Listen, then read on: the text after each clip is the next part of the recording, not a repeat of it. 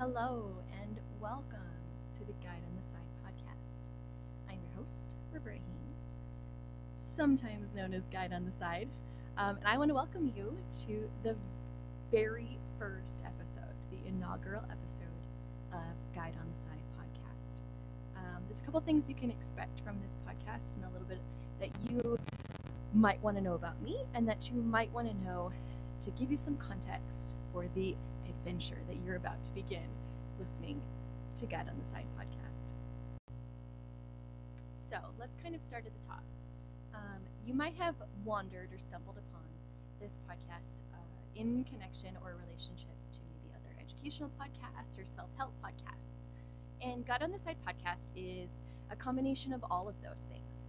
I, as an educator of many, many years, have worked with so many different types of students, collaborated with so many other different types of teachers and administrators, and ultimately supported so many different types of parents that I've seen the need and the value for better understanding our personality identifications, better understanding how students can identify or develop their own sense of identity, and better understand and see the need for open communication between teachers, parents, teachers and teachers, teachers and students, teachers and admin, teachers and everyone, because we are all teachers.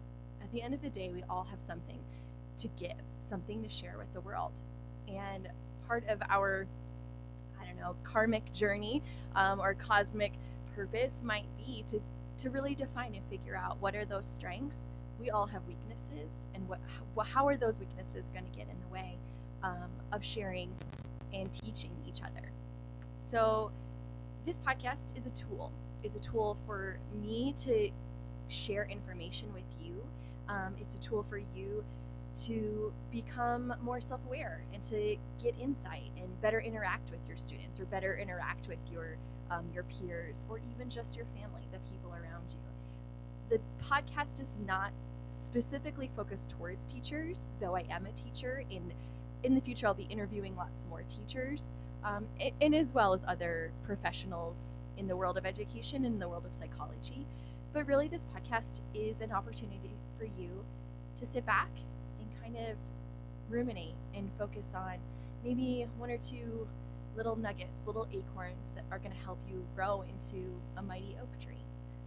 We're all in it together, and being more aware of our personality intelligences and strategies gives us the opportunity to mobilize everyone's resources. It helps us be better for others. It also helps us be better for us.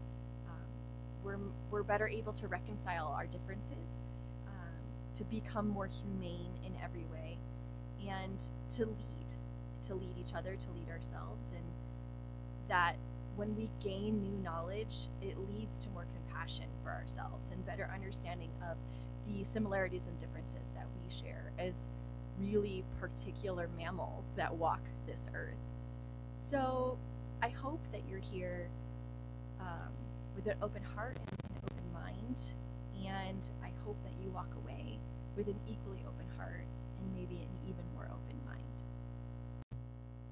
So, as a leader and as a teacher, I think it's important to be goal-oriented. And maybe that's just the type 3 in me that you'll learn about later. But goals help us find meaning. It gives us value to the work that we do in life. And so one of the goals of each episode of this podcast will be giving some definition, some context, some maybe new thoughts or new ideas. Maybe they're not new to you. Maybe it's an extension of something that you're already familiar with. But there will be a discussion, there will be a topic, and there will be an opportunity to dig into that topic more deeply. Being a teacher, though, it's important to walk away from any sort of development. We might take professional development, we might take seminars or webinars. Even when we're reflecting on lessons, the reflection component is very important into meeting your goals. So I will invite you at the end of the episode with a bit of mindfulness to have some reflection on what are you going to take away from each day, from each moment of each day. But ultimately, how can you apply this to tomorrow? I know for me as a teacher, I sit through so many different lectures and webinars and professional developments, and I can glean great information, but at the end of the day, I want to know, how do I do this tomorrow? How do I put this into practice? Whether that be in my classroom or in my home life. What can I walk away with and try? So when you go to a restaurant, you might not always finish the whole meal. Sometimes the meal is so good, or you're already so full as you digest these great things that you want to walk away with a to-go bag. And so one of my goals for most, if not all, episodes of the podcast is to have a little to-go bag for you, something that you can implement tomorrow or next week or next time you're in the classroom or next time you're dealing with a difficult family member or a difficult administrator, or you get in a fight with your spouse about something really mundane. I hope that you can walk away with a little bit more in your toolbox and opportunities to look at maybe your struggles or maybe differences or maybe low points as an opportunity for growth, and to kind of practice some of these things, because part of being a guide on the side is that you do step away at watching the practice and you reevaluate.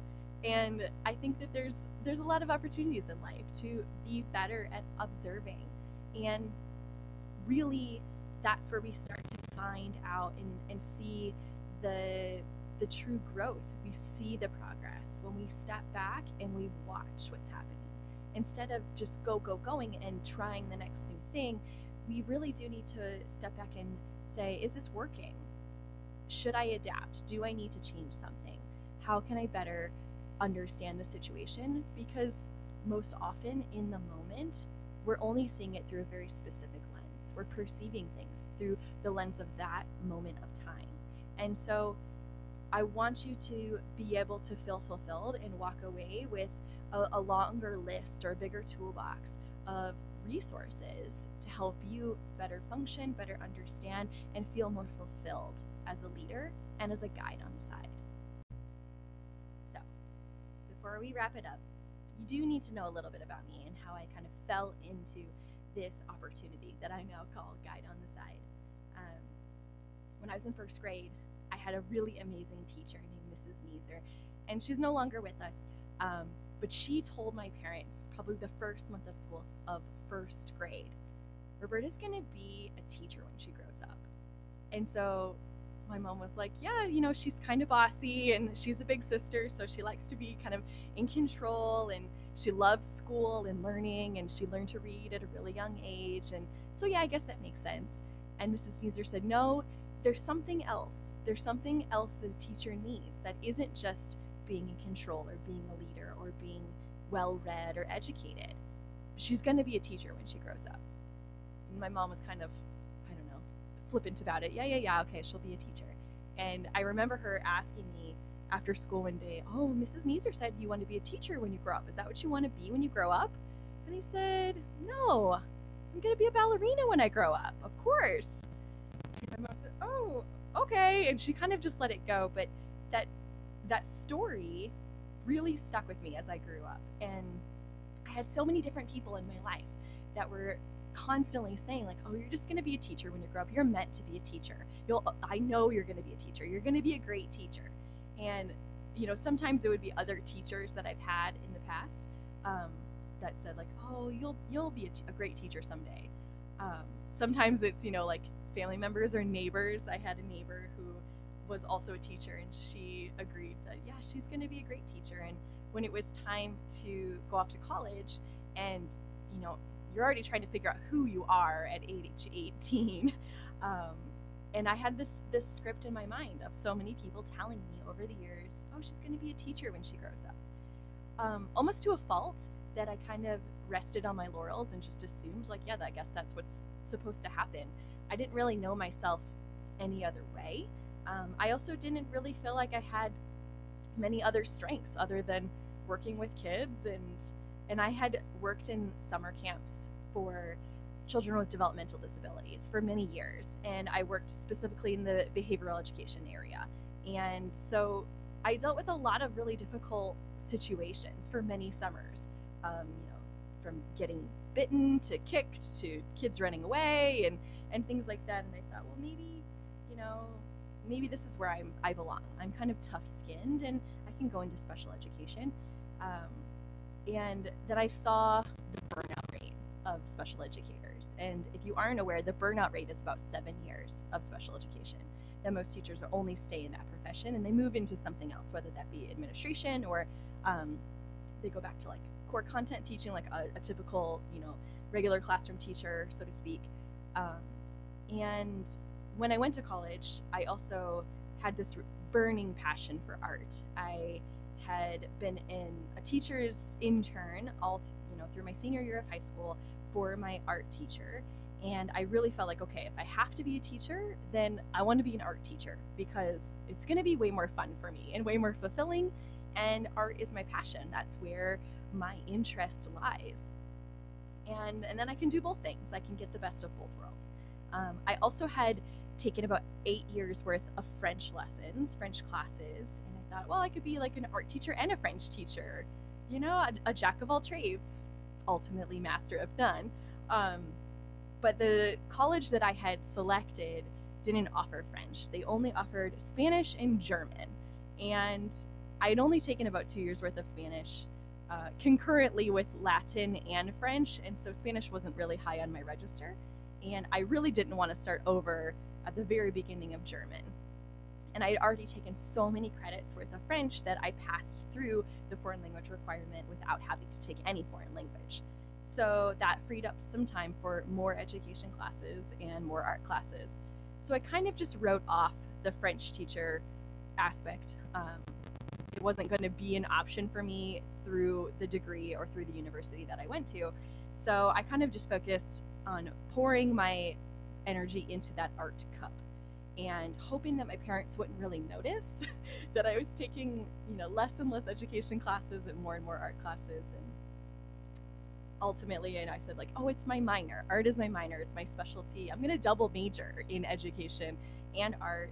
And realizing like that strategy probably wasn't the best strategy. And talking with my admissions counselor and them saying, that's a really big caseload. That's a big workload of classes, and you're going to have to do, student teaching and practicum and all these things. And at the time, my very, naive 20-year-old brain was saying like, oh, that sounds really hard and boring, and art is far more fun and fulfilling to me.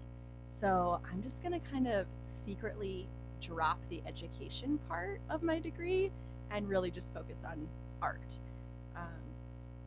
Needless to say, my parents were not as thrilled about my transition into being a fine art major, and I assured them that my theater design double major was going to help, and that I would work for a theater company and I would build sets and hang lights and do lighting and music design and sound design and all sorts of things, and I would be able to get a job.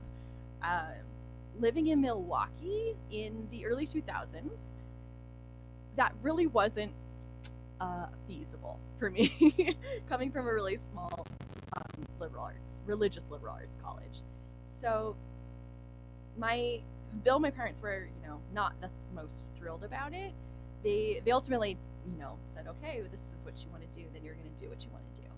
And I just leaned into the art world and really tried to become a working artist, and saw how difficult that was growing up in a smaller Midwestern city, and just having a much smaller, base to expose yourself to. Ultimately, like, it was probably the best decision ever. I met my best friend literally the first minute of college. We've been best friends since then, and I somehow convinced him to also be an art major with me. He was going to focus on computer science, and I said, you could do both of those things. I'm doing 2 things. You can do 2 things too. And he's a beautiful musician, and we really just connected as friends and as artists. And we, obviously we're still kind of together. We're still best friends years and years later.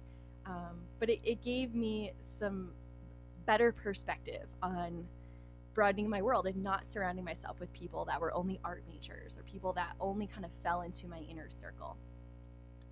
Ultimately, after the fact, though, I did realize that education was a better train for me to take. And though I did graduate with the Bachelor's of Fine Arts in theater design, it wasn't long before I realized, like, all those people for all those years were right. and I really would have made a better teacher. And it wasn't that I was struggling as an artist and was, bailing on that dream, but it was really the rationalization that I have a lot to give and a lot to teach to people and provide to people. And my art wasn't always going to do that, because art is so subjective, and people will receive your art in specific ways, and it might not be ways that you want them to receive it.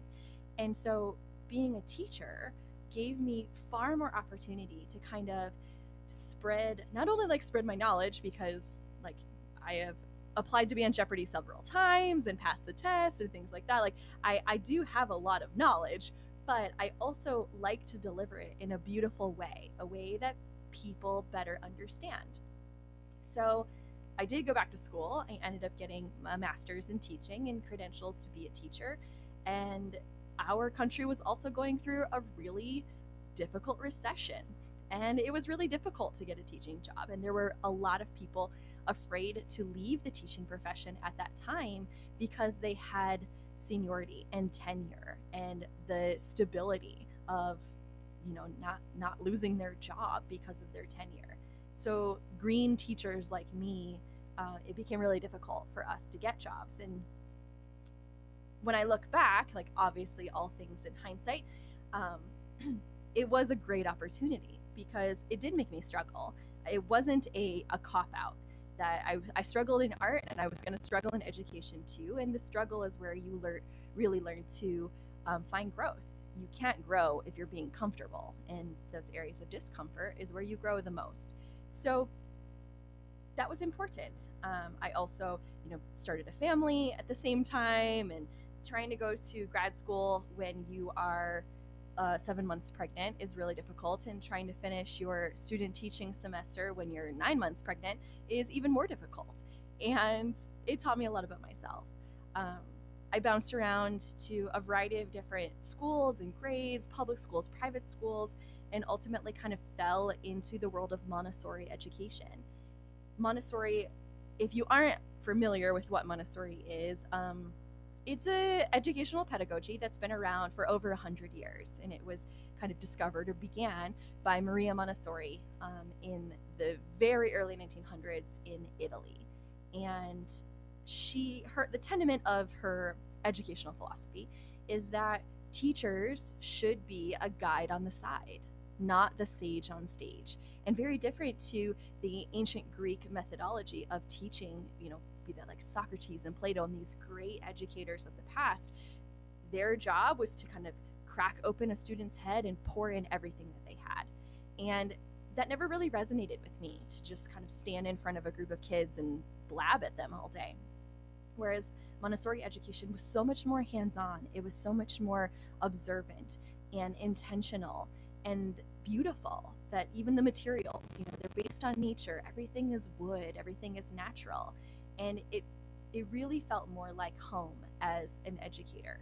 So I taught Montessori education for many, many years. I taught, the elementary level, the upper elementary / middle school level. I even, started teaching in preschool level, which struck me as insane because I had vowed so many years ago, okay, if I'm going to be a teacher, I'm only going to teach 4th grade. I'm never going to teach any other grade. I had a really amazing student teaching experience in 4th grade with an incredible mentor teacher in Wisconsin.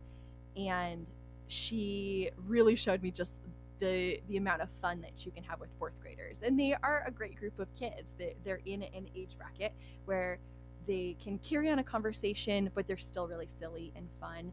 They haven't quite hit that adolescent puberty stride yet, so the attitude is more minimal. But there was something about Montessori that kept drawing me back. I kept falling into different Montessori teaching opportunities. I wasn't really seeking them out. They kind of just became part of me, and in a haphazard way. And it really felt like the universe was kind of calling me down that Montessori path, both as my own personal educational philosophies, but also what I wanted my child to experience as a young student too.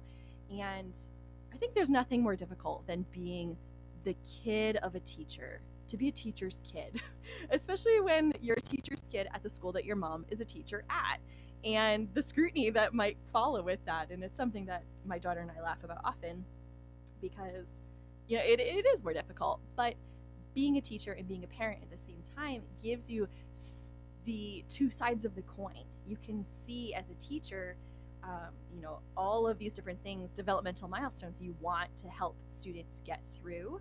And as a parent, you also see the deep care and love about all of kind of the soft skills that some teachers aren't as observant of. And to me, Montessori gave me, as a teacher, far more opportunity to be observant of all those aspects of a student and ultimately all those aspects of my own kid, because we were kind of doing those same things at home then too. So you can kind of like fast forward through the many years of teaching. We're going on like 15 plus years now of teaching, and in a variety of different settings. And I've gained a lot in my toolbox over these last 15 years. And the more years that kind of stack on top as I go through the world of education, especially coming off of the 2020 and 2021 school years, I have so many, you have your teacher besties and your friends, but I've also been given so many opportunities to share the things that I'm passionate about and the things that I'm constantly learning about with my colleagues and with my coworkers. And it wasn't until those opportunities started to come up that I saw myself really as a guide on the side, and someone who is alongside you, coaching you along, giving you little nuggets, giving you things to observe, giving you things to think about, but ultimately letting the other person run the show, letting the student drive their learning, letting my coworkers, run their classrooms the way that speak to them, but coming and observing and giving advice and giving support more than anything. I think I was just telling my husband this the other day that I think everyone should go to therapy. I think that it's a great tool for every person, particularly teachers, because we don't get a lot of opportunity to have someone talk to us or for us to kind of talk to someone. And so maybe a hidden subconscious goal of this podcast as well is to kind of be a little bit therapeutic for you as a listener and for me as the guide on the side. But ultimately, I want to help encourage and raise a new generation of guides on the side. I want each of you to become a guide on the side and to really follow along with your people, your tribe, whether that be your family people or your coworker people or your student people. And how can you serve others altruistically? How can you help them meet their goals and meet their needs where they are day in and day out? But ultimately, how does that also serve you in the end? And are your focuses or your intentions aligned in the right ways?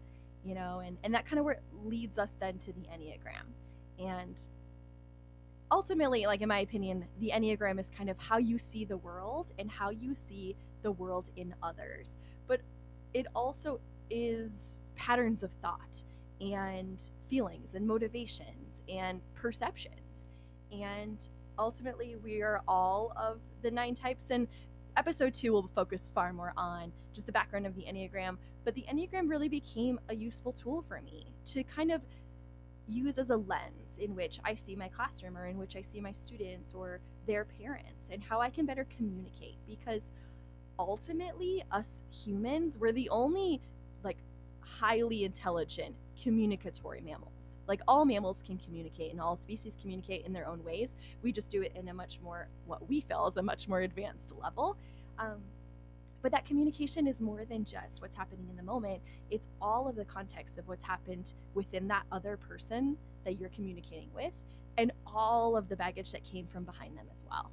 And I really feel that there's a lot of things happening in our world right now, both educationally and psychologically, and obviously physically and emotionally, going through the last 19 months that we've gone through, that we all could become better communicators. And all of us need guides on the side. And we can be great communicators and we can be great guides on the side for everybody, including ourselves. Sometimes you have to parent yourself and guide yourself. And so that has led me to kind of launching this Guide on the Side quest, I suppose is the best word. It's beginning with the podcast, but it's also going to be integrated within my website. It will be integrated within tutorial videos that will be available to you. It will be integrated into training materials for you as educators to use in the classroom tomorrow. Training opportunities for me to come and observe and work with you specifically to become a better guide on the side, as well as like a book that's kind of coming down the pipeline as we grow together and as we kind of climb this next Everest, as you will. So I'm really happy that you're here. I'm happy that I am here. I hope that you are excited to hear about what's to come and that you will find some value in all of these tiny nuggets that I have to share, these little acorns that I have to share throughout our time together. And one last thing that I am intentional about doing within my classroom and within my own practice, I am a mindfulness specialty teacher and have been trained in providing mindfulness in the classroom. And so I would like to always end each episode with, not only a thanks, because I think that gratitude is the beginning of all things, but also a little mindful reflection, an opportunity for you to ruminate before the episode ends or before your next podcast episode that you're listening to comes on your shuffle, or you get out of the car and begin your day or end your day, but just a moment to sit with whatever you'd like to sit with in that moment. So that moment's going to begin here in a second, and then you'll hear some exit music, and that's kind of your cue to return to your body, return to the space. And I appreciate you being here, and I'm excited for this journey together, for you to become a guide on the side. So let's end with a quick mindful moment. I invite you to breathe in through the nose and out through your mouth. Breathe in so that your lungs are filled to capacity. And as you breathe out a feeling, that sense of letting go.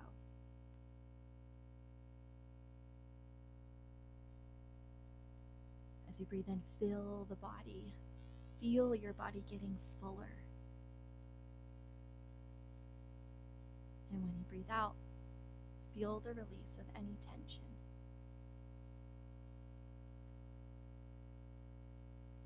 As you breathe in, fill your body with feeling alive and grateful. And as you breathe out, feel your muscles relaxing.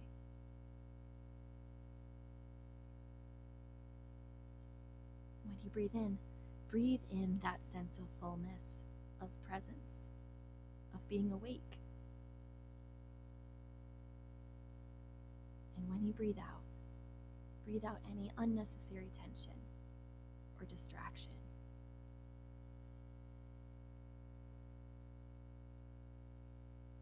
As you look around, find one thing that you're grateful for within your eyesight or within your mind's eye. Openly thank that thing. Find that space of gratitude. And be well.